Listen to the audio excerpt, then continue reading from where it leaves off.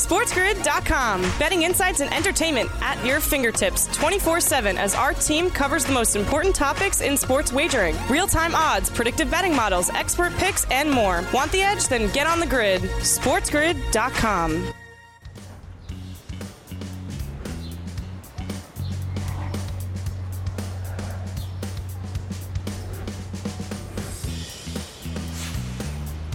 Welcome to hour number 2 of the morning after on a Monday right here on Sports Grid. Sirius XM, channel 159, the home for Sports Grid Radio on Sirius XM and all across the Sports Grid network. I am Ben Stevens. What a Monday in the world of sports. Following the immediate reaction of Selection Sunday last night, the NCAA tournament field of 68 is now set. We continue our bracket breakdown later in this hour to hopefully make some sort of sense of all the madness we can expect over the next 3 weeks. Of course, Tom Brady is now back in the NFL, saying retirement, not for this Florida man as of yet, heading into his 23rd year in the NFL. We'll look at that later on in this hour as well. But as we begin hour number 2, we need to go to the association and the NBA. If we could look at some of the recaps from yesterday's action across the National Basketball Association, because in Brooklyn, a big day for the Brooklyn Nets and Kevin Durant. Not so much about Tom Brady, but about Brooklyn and Kevin Durant, because KD goes off for 53 points in the Nets' 110-107 win over their cross-borough rival in the New York Nets. 53 points for Kevin Durant against the Knicks yesterday. 19 of 37 from the field. Since KD has returned in 5 games now, he is averaging 32 points per game. He's had 31 or more in 3 of the 5 for Brooklyn. And if the last 3 games has been any bit of a sample size for why the Nets have remained the favorite in the Eastern Conference all year, it is starting to be a little bit of a clearer picture. Brooklyn has won 3 straight games. They have covered in 2 of those 3, but not yesterday, as a 6-point favorite at home against the New York Knicks. And I mentioned at home for a reason. Brooklyn, 2 of those 3 wins on the road when Kyrie Irving could play for the Brooklyn Nets. Kyrie Irving in attendance yesterday at the Barclays Center, but did not play in the game. Continuing the conversation around the vaccine mandate for the private sector here in the New York City area. But at home, Brooklyn did not cover yesterday, despite beating the Knicks by 3 points. They did not cover as a 6-point favorite. And if you want to fade the Brooklyn Nets when they play inside the Barclays Center, you can, and you already have made tons of money. The worst ATS record at home in the entire league this year. It's abysmal. 6-25-1 against the number. A cover percentage less than 20. By far the worst cover percentage of any team playing at home against the number all year long. And Brooklyn, as they have all year, and on this 3-game win streak, remains the favorite in the Eastern Conference. Plus 270. Both Milwaukee and Philadelphia, 10 cents of movement back in this marketplace. Another team that has made a move up the board, that would be the Boston Celtics. $2 of movement over the weekend, from 9-1 now to 7-1 in the Eastern Conference. Still the 5th best price, but positive movement in this marketplace. Why? Boston has won 7 of their last 10 games, but did have their 5-game win streak snapped at home yesterday on the retirement of Kevin Garnett's jersey. 95-92, the Celtics losing to the Dallas Mavericks at home. Spencer Dinwiddie for the Mavs, hitting the game-winning 3-pointer with just about 9 seconds remaining. Spencer Dinwiddie, 18 points for the Mavs yesterday. Luka Doncic continues to be fantastic. 26 points, 8 boards, 8 assists. Jason Tatum, a double-double yesterday, but only 21 points alongside his 11 boards. The Dallas Mavericks winning outright on the road yesterday as a 7-point underdog. A welcome to our Sports Grid Radio audience here, the second hour of the morning after on this Monday in the month of March. Sirius XM channel 159, all across the Sports Grid network and all of our radio affiliates. Joining us now here in the mix for the morning after. I am Ben Stevens. Looking at some of the action around the association. Of course, the NCAA tournament field is set, but as we get to the postseason on the horizon in the NBA, every game important for playoff positioning. And when you look at the Dallas Mavericks right now, certainly keep an eye on their price to win the Western Conference. Dallas has won outright in their last 2 games as an underdog. They have covered in 7 straight games as an underdog. They have won outright 6 of those 7 covers. They are 6-1 straight up in their last 7 games when booked as a dog. Dallas has won 12 of their last 15 games. Boston has won 16 of their last 19 games. Both teams making some moves in the East and the West, but although the Celtics are making moves in the Western Conference or in the Eastern Conference odds board, not the case for the Dallas Mavericks, as we'll touch on in just a moment, because at the top of that Western Conference odds board and at the top of the entire league and the Western Conference standings, you will find the Phoenix Suns, who absolutely blasted the LA Lakers yesterday, 140-111, winning by nearly 30 points. Phoenix is the only team in the NBA so far to already clinch a playoff berth, and yesterday covering as a 7.5-point home favorite against LA. It was their first time, though, for the Phoenix Suns covering as a favorite in their last 4 attempts, and Phoenix has been booked as a favorite in most of their games this year, 59 of 68 to be exact, still a winning cover percentage against the spread as a favorite, 31-28. Devin Booker, a double-double, 30 points, 10 dimes. LeBron James on the other side, 31 points, but the Lakers have lost 7 of their last 9 games, only covering in that 9-game span twice. The Lakers now the longest price we have seen all year in the Western Conference odds boards, 36-1. Phoenix remains the lone favorite at plus 160, 30 cents ahead of the Golden State Warriors. So the Phoenix Suns, the favorites in the West, and keep an eye on that Mavericks price, 19-1, still somehow, some way, the 6th best in the Western Conference. The Sports Professor is up next here on TMA. SportsGrid.com. Betting insights and entertainment at your fingertips 24/7 as our team covers the most important topics in sports wagering. Real-time odds, predictive betting models, expert picks, and more. Want the edge? Then get on the grid. SportsGrid.com.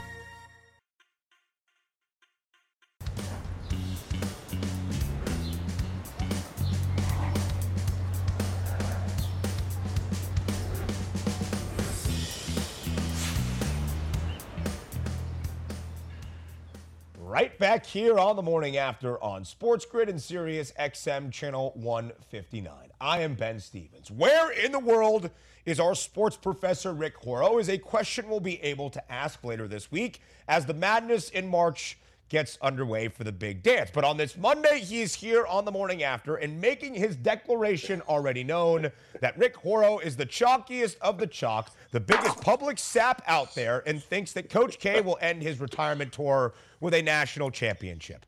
Rick, I used to like you. Now I think a little bit differently of you. Well, thank God, Ben. It worked. Hey, Coach K wrote the foreword of my book, man. I mean, what am I going to say? My daughter spent 4 years there, almost chose not to go to Harvard Law because she wanted part of the Duke experience for another 3 years. Her Duke experience was jumping up and down as a Cameron crazy. I'm not sure Duke has the guts to finish off a game that matters. I know that's a challenge, but they're 0 for 2 with North Carolina last week and Virginia Tech this week. Those games, you could argue, in the rearview mirror don't matter. We'll see what happens in the final events that do matter. They go out west.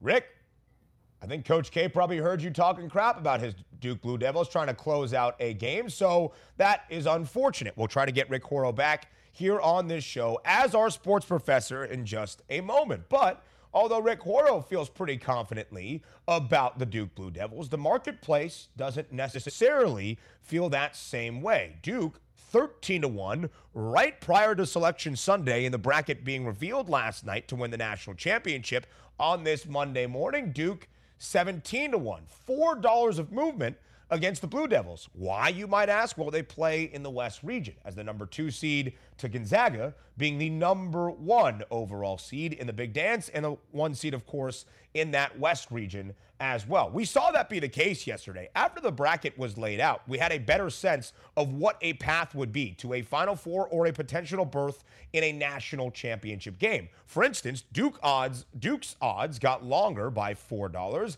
Gonzaga's odds grew shorter by $3, or 80 cents rather, but the shortest price we have seen at plus 300 all year long on the Zags. $3 shorter than Arizona, who has the second best price at plus 600. An interesting distinction here in this marketplace as well. Kentucky is the 2 seed in the East region. They're plus 850. They have the third best odds. Baylor is 10-1. They are the 1 seed in the East region, yet the 2 seed in the East region is $1.50 shorter of a number to win the national championship. Rick Horrow is back. I think he was kicked off because of some technological issues, maybe some conspiracy theorists out there around Duke not happy with his comments about the Blue Devils not being able to close out games. But Rick, let's get into the business side of March Madness. But before you do, I think you're going to say, go ahead, Rick. You're sure. Before you do, it said on here, hamster not fed, disconnected. What does that mean?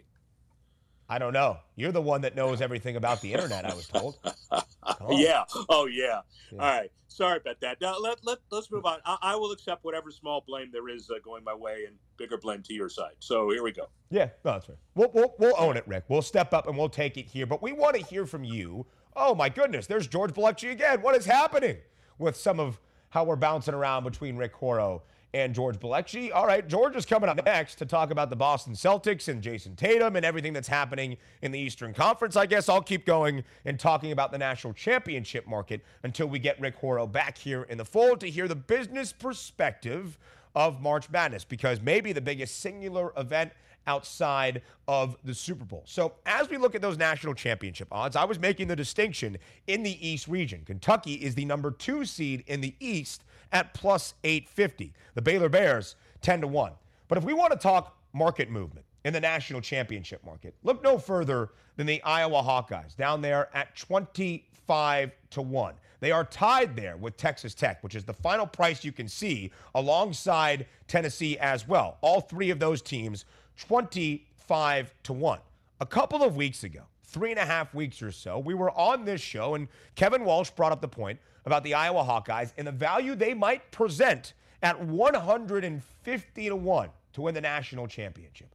150-1 3.5 weeks ago. The reason Iowa has seen so much market movement in their favor is because the Iowa Hawkeyes won 12 of their final 14 games. They have won 5 straight games en route to winning a Big Ten tournament title. And the Iowa Hawkeyes have won every game in the month of February and now into early March by an average margin of 16.4 points per game. The Iowa Hawkeyes are one of the hottest teams in all of college basketball and have seen tremendous market movement. Speaking of the market, and maybe the business side of March Madness, Rick, I was saying it might be the single biggest event outside of the Super Bowl. What does the monetary value of March Madness look like? $10 billion in gaming, 30% more than the Super Bowl when you think about it. We'll talk about it end of the week because I'm sure people have been watching this. But $13 billion in corporate losses, that study annually says, because people are sneaking around on the internet looking at the Saturday, Friday, Thursday, Sunday games. I'm thinking, though, because most people are working at home, nobody's sneaking around anymore. They're just not working. And so when you look at the numbers significantly, $1.16 billion in NCAA-related revenues, double pandemic, a little less, but returning from 2019. So we're making it up. And by the way, here's one thing that you ought to know, according to some numbers that we just found. $3.3 million average salary for an NBA rookie. The average scholarship for D1 athlete, about 71 grand. It's about 46 times that. We're not saying that the athlete pay ought to be equal, but considering that up to a year and a half or 2 years ago, we didn't think about athletes getting paid. Now we do. How about NIL? It's going to be prolific as well, as we know. And I think we'll see a lot of those NIL deals maybe coming out of some of these stars of the NCAA tournament. Rick, we saw record-breaking numbers from a wagering perspective on Super Bowl 56. Can we expect more record-breaking numbers for the opening rounds of the NCAA tournament? Oh, yeah. Now, the $10 billion was according to Play USA, and that's just an estimate, but we don't know what that means legal versus illegal. We used to guess at the Vegas numbers and then say, well, if that's Vegas, then look what's happening illegally. Now we don't have to do that because we've got 32 states and even more.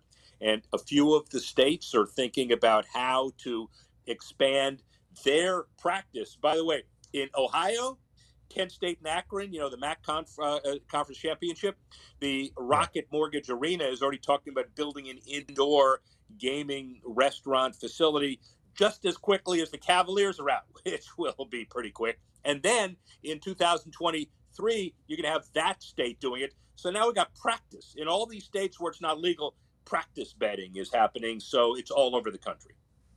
We're talking about practice ahead of the NCAA tournament. Quickly here, Rick, we got some more breaking news outside of Selection Sunday last night. Yeah. Tom Brady back for his 23rd year in the NFL, unretiring like Rick Horrow did down there in Florida, as well as he is our sports professor here on the grid. What does that mean, Rick Horrow, for Tom Brady entering the fold once again in the National Football League? Tom Brady entering the fold, you don't need any other brand recognition. It may have been he decided one day, he got up and he said, look, Giselle, let's screw up the March Madness brackets. Let's announce this at about the same time and see who gets more publicity. Well, he won. But here's the real reason he does it. Wednesday at 4:00 is the signing and free agent issue, when you have Russell Wilson and Khalil Mack and Amari Cooper and others who have already consummated their trades. You just have to make them official, and it's not going to change those trades. But if Tom Brady decides to come back quick, he does it by giving teams an extra period to scramble, and boy, are they scrambling. This was unanticipated by everybody except Tom's brand managers. And maybe the worst beat of all, the guy who paid over $500,000 for the final touchdown pass Tom Brady threw in that NFC division round to Mike Evans against the Rams. He should. He really should, Rick. I know you would, because you're an honest guy as well. Our sports professor, Rick Horrow. What a great segment. We're going to break. SportsGrid.com. Betting insights and entertainment at your fingertips 24/7 as our team covers the most important topics in sports wagering. Real-time odds, predictive betting models, expert picks, and more. Want the edge? Then get on the grid. SportsGrid.com.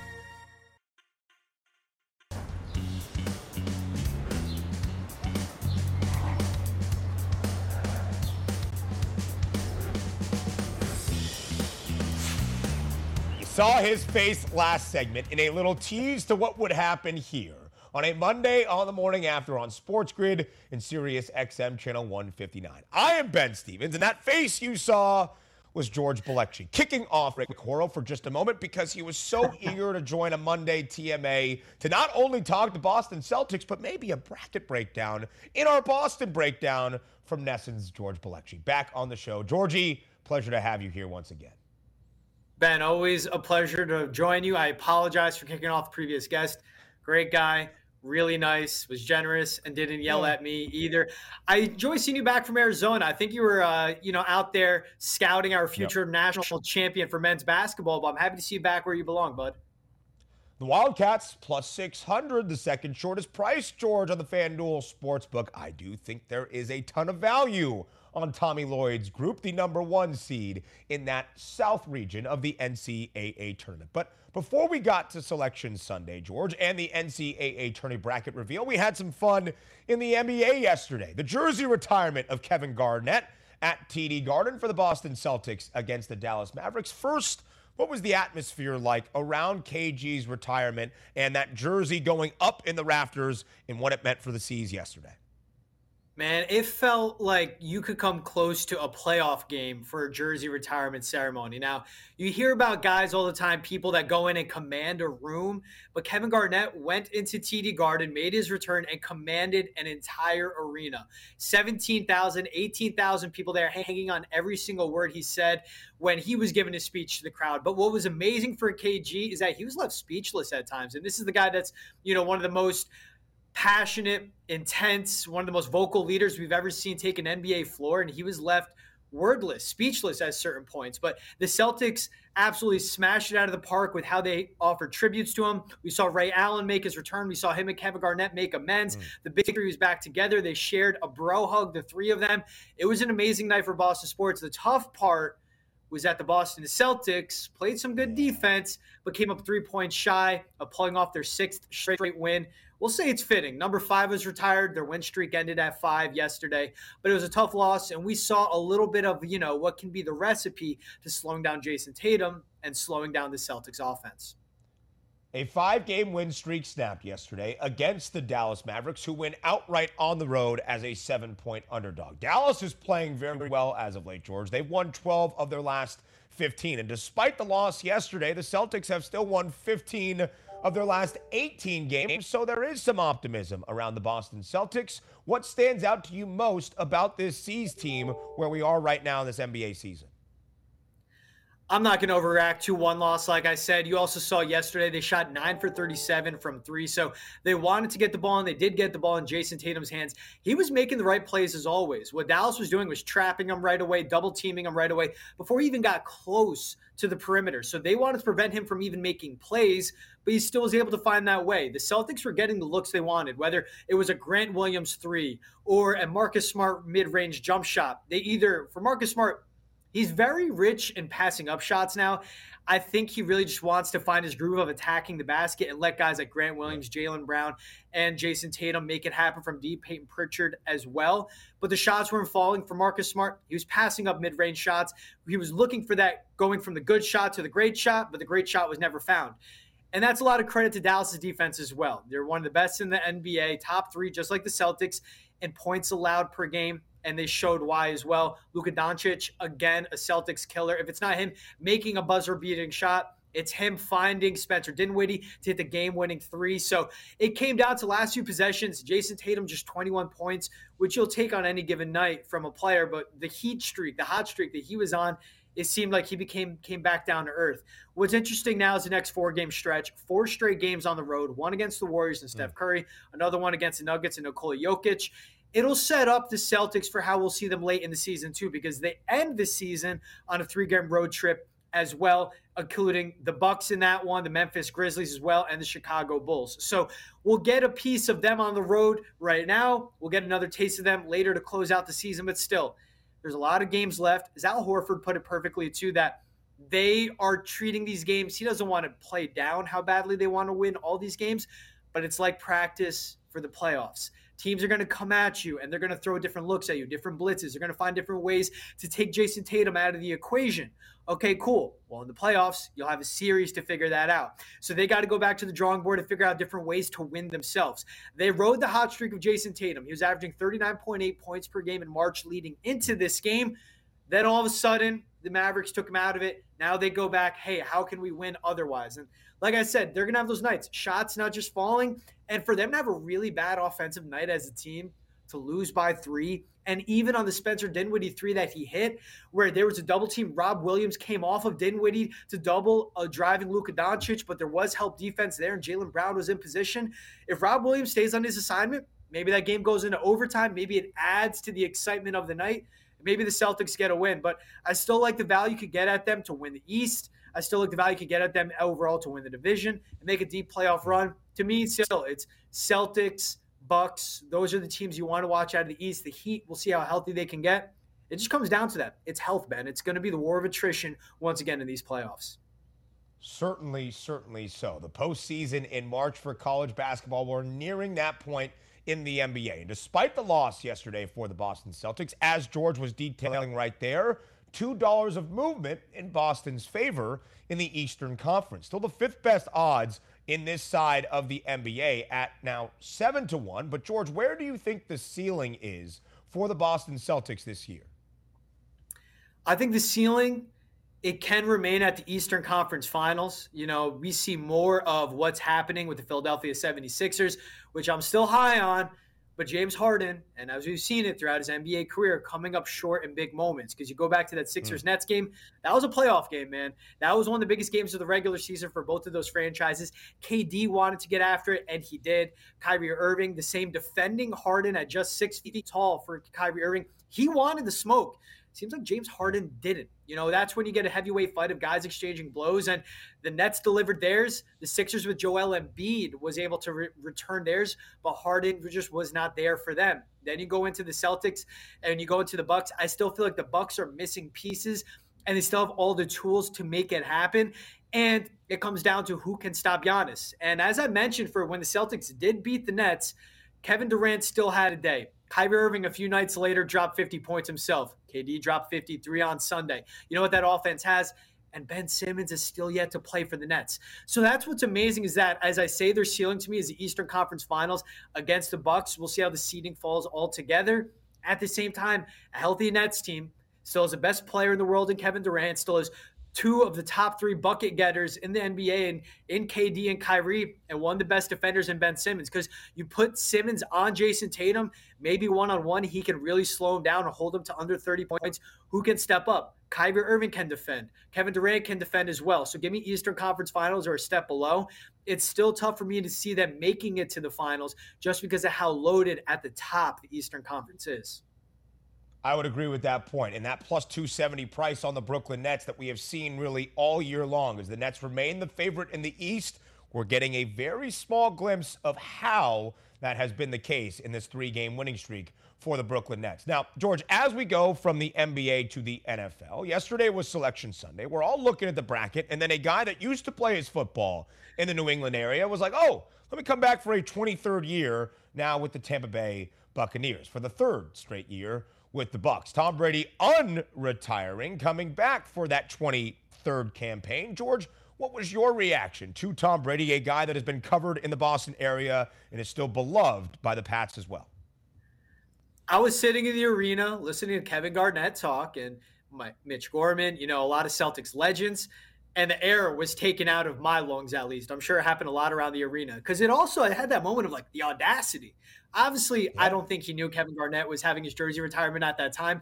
But like you said, it's Selection freaking Sunday. I mean, if you go back to Tom Brady, he took all the attention away from the off week of what would be the Super Bowl week. But the reaction overall is I wasn't surprised because that guy had his best season yet in his 22nd season in the league at 44 years old. He's going to be 45 when he starts for the Bucs, and he still had plenty of gas left in the tank. Maybe what I was surprised with is that he was committing to the Buccaneers once again because he lost Ali Marpet, one of his offensive linemen. We still don't know what's happening with Rob Gronkowski. Chris Godwin is coming back, but he won't be there week 1 because he's coming back from his knee injury. But this was a Tampa Bay Buccaneers team overall that dealt with injuries all season long. And with Russell Wilson going to the AFC, Tom Brady is the second best or the best quarterback in that conference between him and Aaron Rodgers, and the Buccaneers were a literal comeback away from knocking off the Rams, and who knows what happens there. So I feel like there's so much parity as there are in both conferences, but the Bucs have a better chance in the NFC than you could say for any of the teams in the AFC because of how stacked the AFC with quarterback play is. So Tom Brady looked at the landscape, had about 6 weeks with his family, said, you know what, I got enough of parent-teacher conferences and carpool lanes, and I want to run it back one more time. I still got plenty to show. It's just amazing that he said he has unfinished business because I think he knows how close the Bucs were to at least playing for a Super Bowl trophy. But that's coming from a dude that's played in 10 Super Bowls, that has 7 rings, that had an MVP-like season. Maybe he wants that MVP trophy. Maybe he wants personal accolades as well. It just baffled me. It boggled my mind that he's committing to the Bucs. Not surprising me that he's coming back, though, because it's Tom Brady after all. And, dude, he's beaten Father Time. The Bucs co-favorites in the NFC now at plus 350 with the Green Bay Packers. His former team, the New England Patriots, who George covers very well for Nesson, 16-1, tied for the 8th best price in the AFC. George Bilecki from Nesson giving us the full Boston breakdown today on the Celtics, on Tom Brady, and maybe some NCAA tournament picks in the future. Thanks, George. SportsGrid.com. Betting insights and entertainment at your fingertips 24/7 as our team covers the most important topics in sports wagering. Real-time odds, predictive betting models, expert picks, and more. Want the edge? Then get on the grid. SportsGrid.com.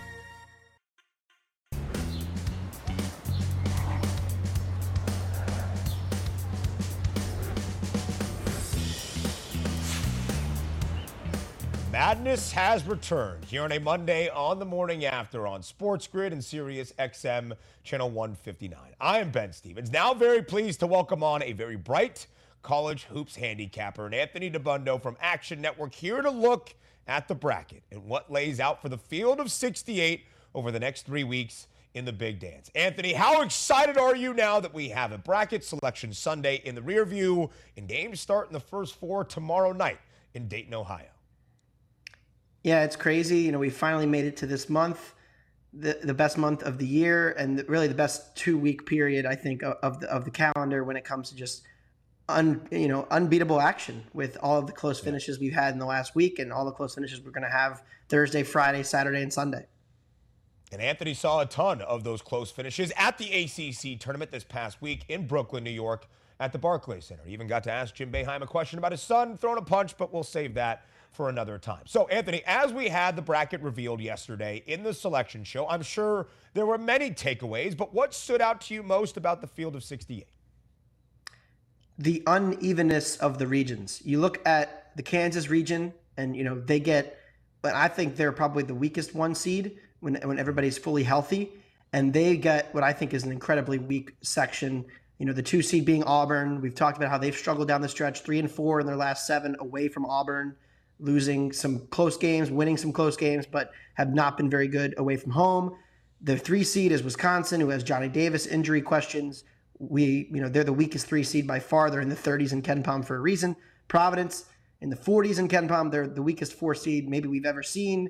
And then the 5 seed, Iowa, they're the dangerous team in that region, I think. And everybody's now saying that because they just won the Big Ten. So maybe, time to sell high a little bit on the Hawkeyes. Overall, that region is weak. And then you look at the Arizona region, they get Illinois as a 4, Houston as a 5, Tennessee as a 3. I think all 3 of those teams could have arguably been higher seeded and should be if you look at their, more advanced metrics. And then the 2 seed, Villanova, always tough to beat, always dangerous, always well coached. So that's a really tough region for Arizona. And I think you have to take that into consideration, how strong are the top seeds when you're looking to pick some upsets. Yeah, when you look at that 3 line in the South, Tennessee had an argument, a lot said, after winning the SEC tournament title to be a 2 seed. That might have been one of the biggest miss of the seed line yesterday that a lot of people had questions about. But as we focus on that 1 line, the 4 number 1 seeds in this big dance, Gonzaga, the number 1 overall seed. You have Arizona there in the South region, Kansas, the 1 seed in the Midwest, and Baylor, the number 1 seed in the East as well. Big favorites in their opening round games that we have lines out for right now. Of those 1 seeds, Anthony, I ask you this. Who do you think goes down first? That's really tough. I think it's Kansas still, despite that. And I think if they get San Diego State in the second round, I think San Diego State, the way they defend, Nathan Mensah is one of the best interior defenders in the entire country. Even if they get Creighton, Ryan Kalkbrenner is one of the best interior defenders in the entire country. You just don't get points at the rim against Creighton. You don't get points at the rim against San Diego State. And those are the kind of teams that I think can cause upsets because they do something extremely well that's very difficult to beat. Georgia State is the best 16 seed we've ever seen. Their numbers are way down because they had injuries early in the season, but the Sun Belt champion is very rarely a 16 seed, and I think the committee kind of did them dirty. I was hoping to get them as a 14, as maybe a live dog in that situation. But when you look at Gonzaga's second round game, Arizona, Seton Hall, and TCU don't really match up well. You could argue if Baylor isn't healthy, North Carolina could have a game like they did against Duke. They're so Jekyll and Hyde. You really don't know what you're getting from Carolina on a night-to-night basis. So maybe Carolina, but I still think my pick is Kansas in that chaos region where I think everybody's overrated, and I think who knows who's going to make the Final Four. But really, San Diego State and Creighton are difficult teams. Memphis would have been a really difficult 9. I just don't know about their game against Gonzaga if they're disciplined enough. I love the Hawkeyes, and I love what Iowa presents as that 5 seed, but they are becoming a very public-loved 5 seed. Now time for the 7th best odds at plus 390 is Iowa to reach the Final Four. You mentioned Gonzaga in their opening game against Georgia State, the number 1 16 matchup in the West region. It's working in Georgia State's favor. The line opened at 25.5. Now it's down to 23 in this Monday morning. So as we look at some potential upsets, probably Georgia State not winning that game outright, but they could cover. They've won 10 straight. They've covered in 8 of their last 10 en route to that Sun Belt championship. Maybe some other upsets that catch your eye across the board. We have this graphic here with a couple of games that stand out to us among the NCAA tournament field. Do any stand out to you, Anthony, across the bracket? I'll tell you what, Virginia Tech's probably the best 11 seed we've ever seen, and Texas better be on alert right away. They guard the middle really well. They have no middle, crispier defense. Virginia Tech doesn't need to get to the rim to score the way they shoot the ball. So I think Virginia Tech matches up pretty well with Texas, and they can compete with them, slow this game down into a crawl. Texas will happily play in the half court, and I think Va Tech has an advantage in the half court on both ends of the floor. So I think there's a potential upset there. Really not buying Texas, but again, that's going to be a pretty popular pick. One that's not too popular, and you guys were just talking about this, Colgate. Last year, Colgate got a really, really tough draw with an extremely athletic, extremely long Arkansas team that pressed them and ran them out of the gym in the end, and they ran out of gas. Wisconsin will play in the half court. Wisconsin doesn't really have the three-point shooting, whereas to the point now where if Colgate makes a bunch of threes and Wisconsin's not hitting theirs, they're going to be very much in the game. I know it's in Milwaukee, which, that's a big, big help for Wisconsin for sure, but I think the Badgers, we don't know the status of Johnny Davis. He was battling an injury. He did not play well. He had his worst game of the season, arguably, in the quarterfinals against Michigan State in the Big Ten. And I just really don't know what to expect from this Wisconsin team. They're in every game late. They play well as dogs, but they're not a great big favorite. So, eight line. I think there's 8 out there. I took some Colgate. I like them. I also did take some Georgia State at plus 24.5. I do think they're going to be somewhat competitive, and Zags have been taking their foot off the gas. Other upsets, Colorado State against the Michigan boys. I know Michigan has a size advantage inside, but the Rams offense will pick apart this Michigan State defense. Nico Medved, great game planner, will get Dickinson in pick and rolls. They'll get Roddy rolling, and this offense is electric. So I think it really should be a toss-up game, but Colorado State catching 2.5, 3 as the higher seed. A little bit disrespectful to my Rams, who I think will win that game. I was shocked to see that line open up with Michigan as an 11 seed who wasn't even in the first 4, a 2.5-point favorite. A Michigan team that is 8-14 against the number when booked as a favorite this year. A Michigan team that is just 13-9 straight up when booked as a favorite this year. Colorado State getting 2.5 for Colorado State at plus 114 on the money line makes a ton of sense to me. So, Anthony, as we look at the national championship board, Gonzaga, the shortest price we have seen all year long as the favorite at plus 300. That would mean to me there's probably some value in other spots, maybe not even that far down the national championship futures market. Where do you believe the value is of the final team cutting down the nets as a national champion exactly 3 weeks from tonight? Kentucky is still 6.5 to 1. I think they're going to walk to the Final Four. I really don't see anybody in their path that's going to beat them. You look at their potential path. First, they're going to get Murray State or San Francisco, 2 teams that are near and dear to my heart, who I wished were playing somebody else so I could bet on both of them in the first round, but they're not. That's going to be that's the most exciting match of the first round, by the way. Not sure I'll even bet it, but I'll be watching. But I think Kentucky handles both. Then they get to the Sweet 16. I'm not a big believer in a lot of those teams in that little quadrant of the bracket. I think Kentucky will have a lot of success against all of them. And then at the top of the bracket, I think they're the best team. Baylor has not had the depth. They have struggled. We saw what Kentucky did to the last Big 12 team they played. That was on the road at the Fog. Baylor could be healthier by then, but I also don't know how they compete with Shibwe with JTT out now. So you look at the Kentucky region, Purdue is very vulnerable. Texas has been a mess. I think Kentucky walks to the Final Four.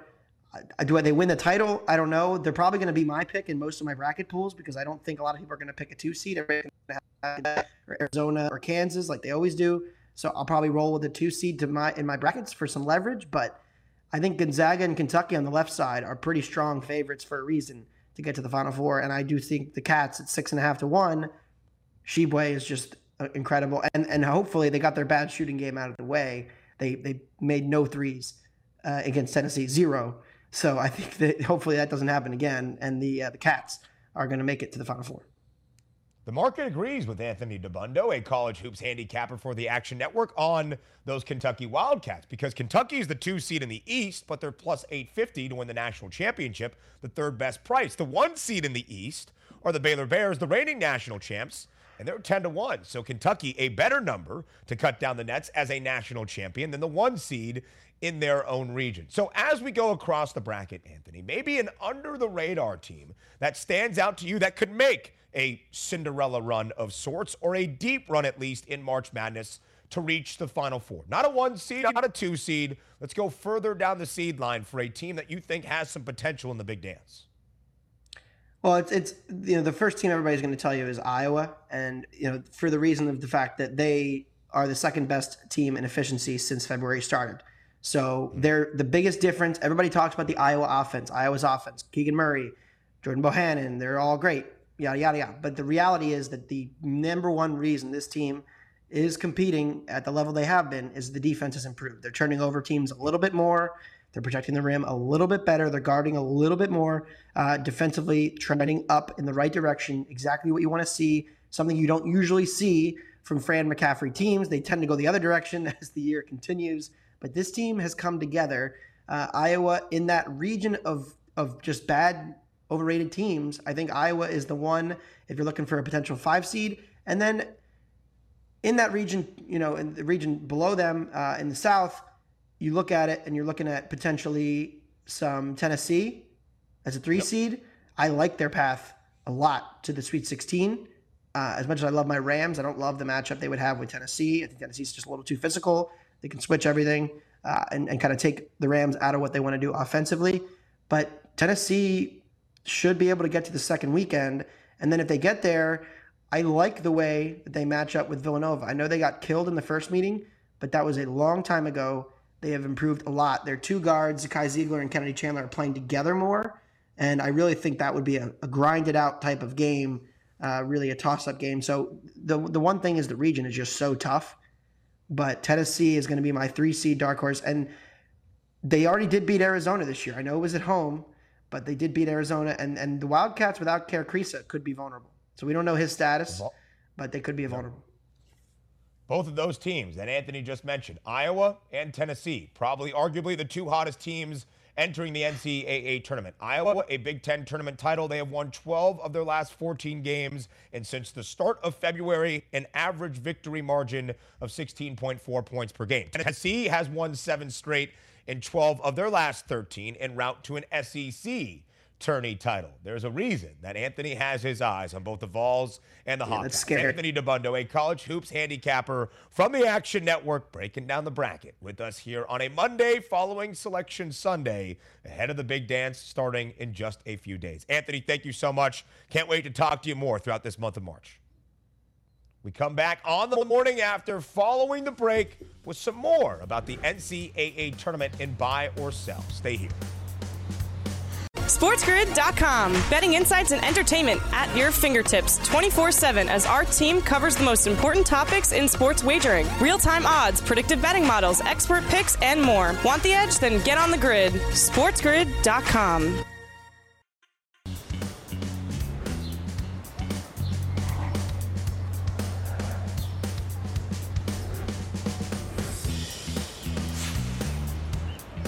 Bracket has been released. The first 4 starts tomorrow night in Dayton, Ohio, followed by 2 more on Wednesday, and then the opening round of 64 on Thursday, St. Patrick's Day, for the NCAA tournament. A breakdown of the big dance all day long here on this Monday on the morning after and Sports Grid. Sirius XM channel 159. And as we round out hour number 2, we play a little game to see the value for maybe the 1 lines in the NCAA tournament. We do that right now in buy or sell.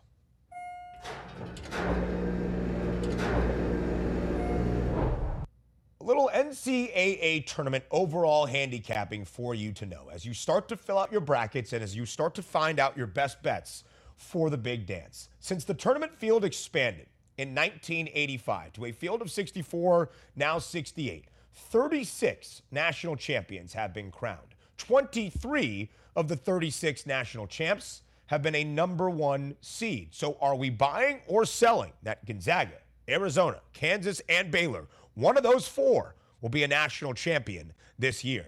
I'm buying it, and I'm buying stock into the Arizona Wildcats. Plus 600, the 1 seed in the South. Here is why I think Arizona presents a ton of value just on the number alone.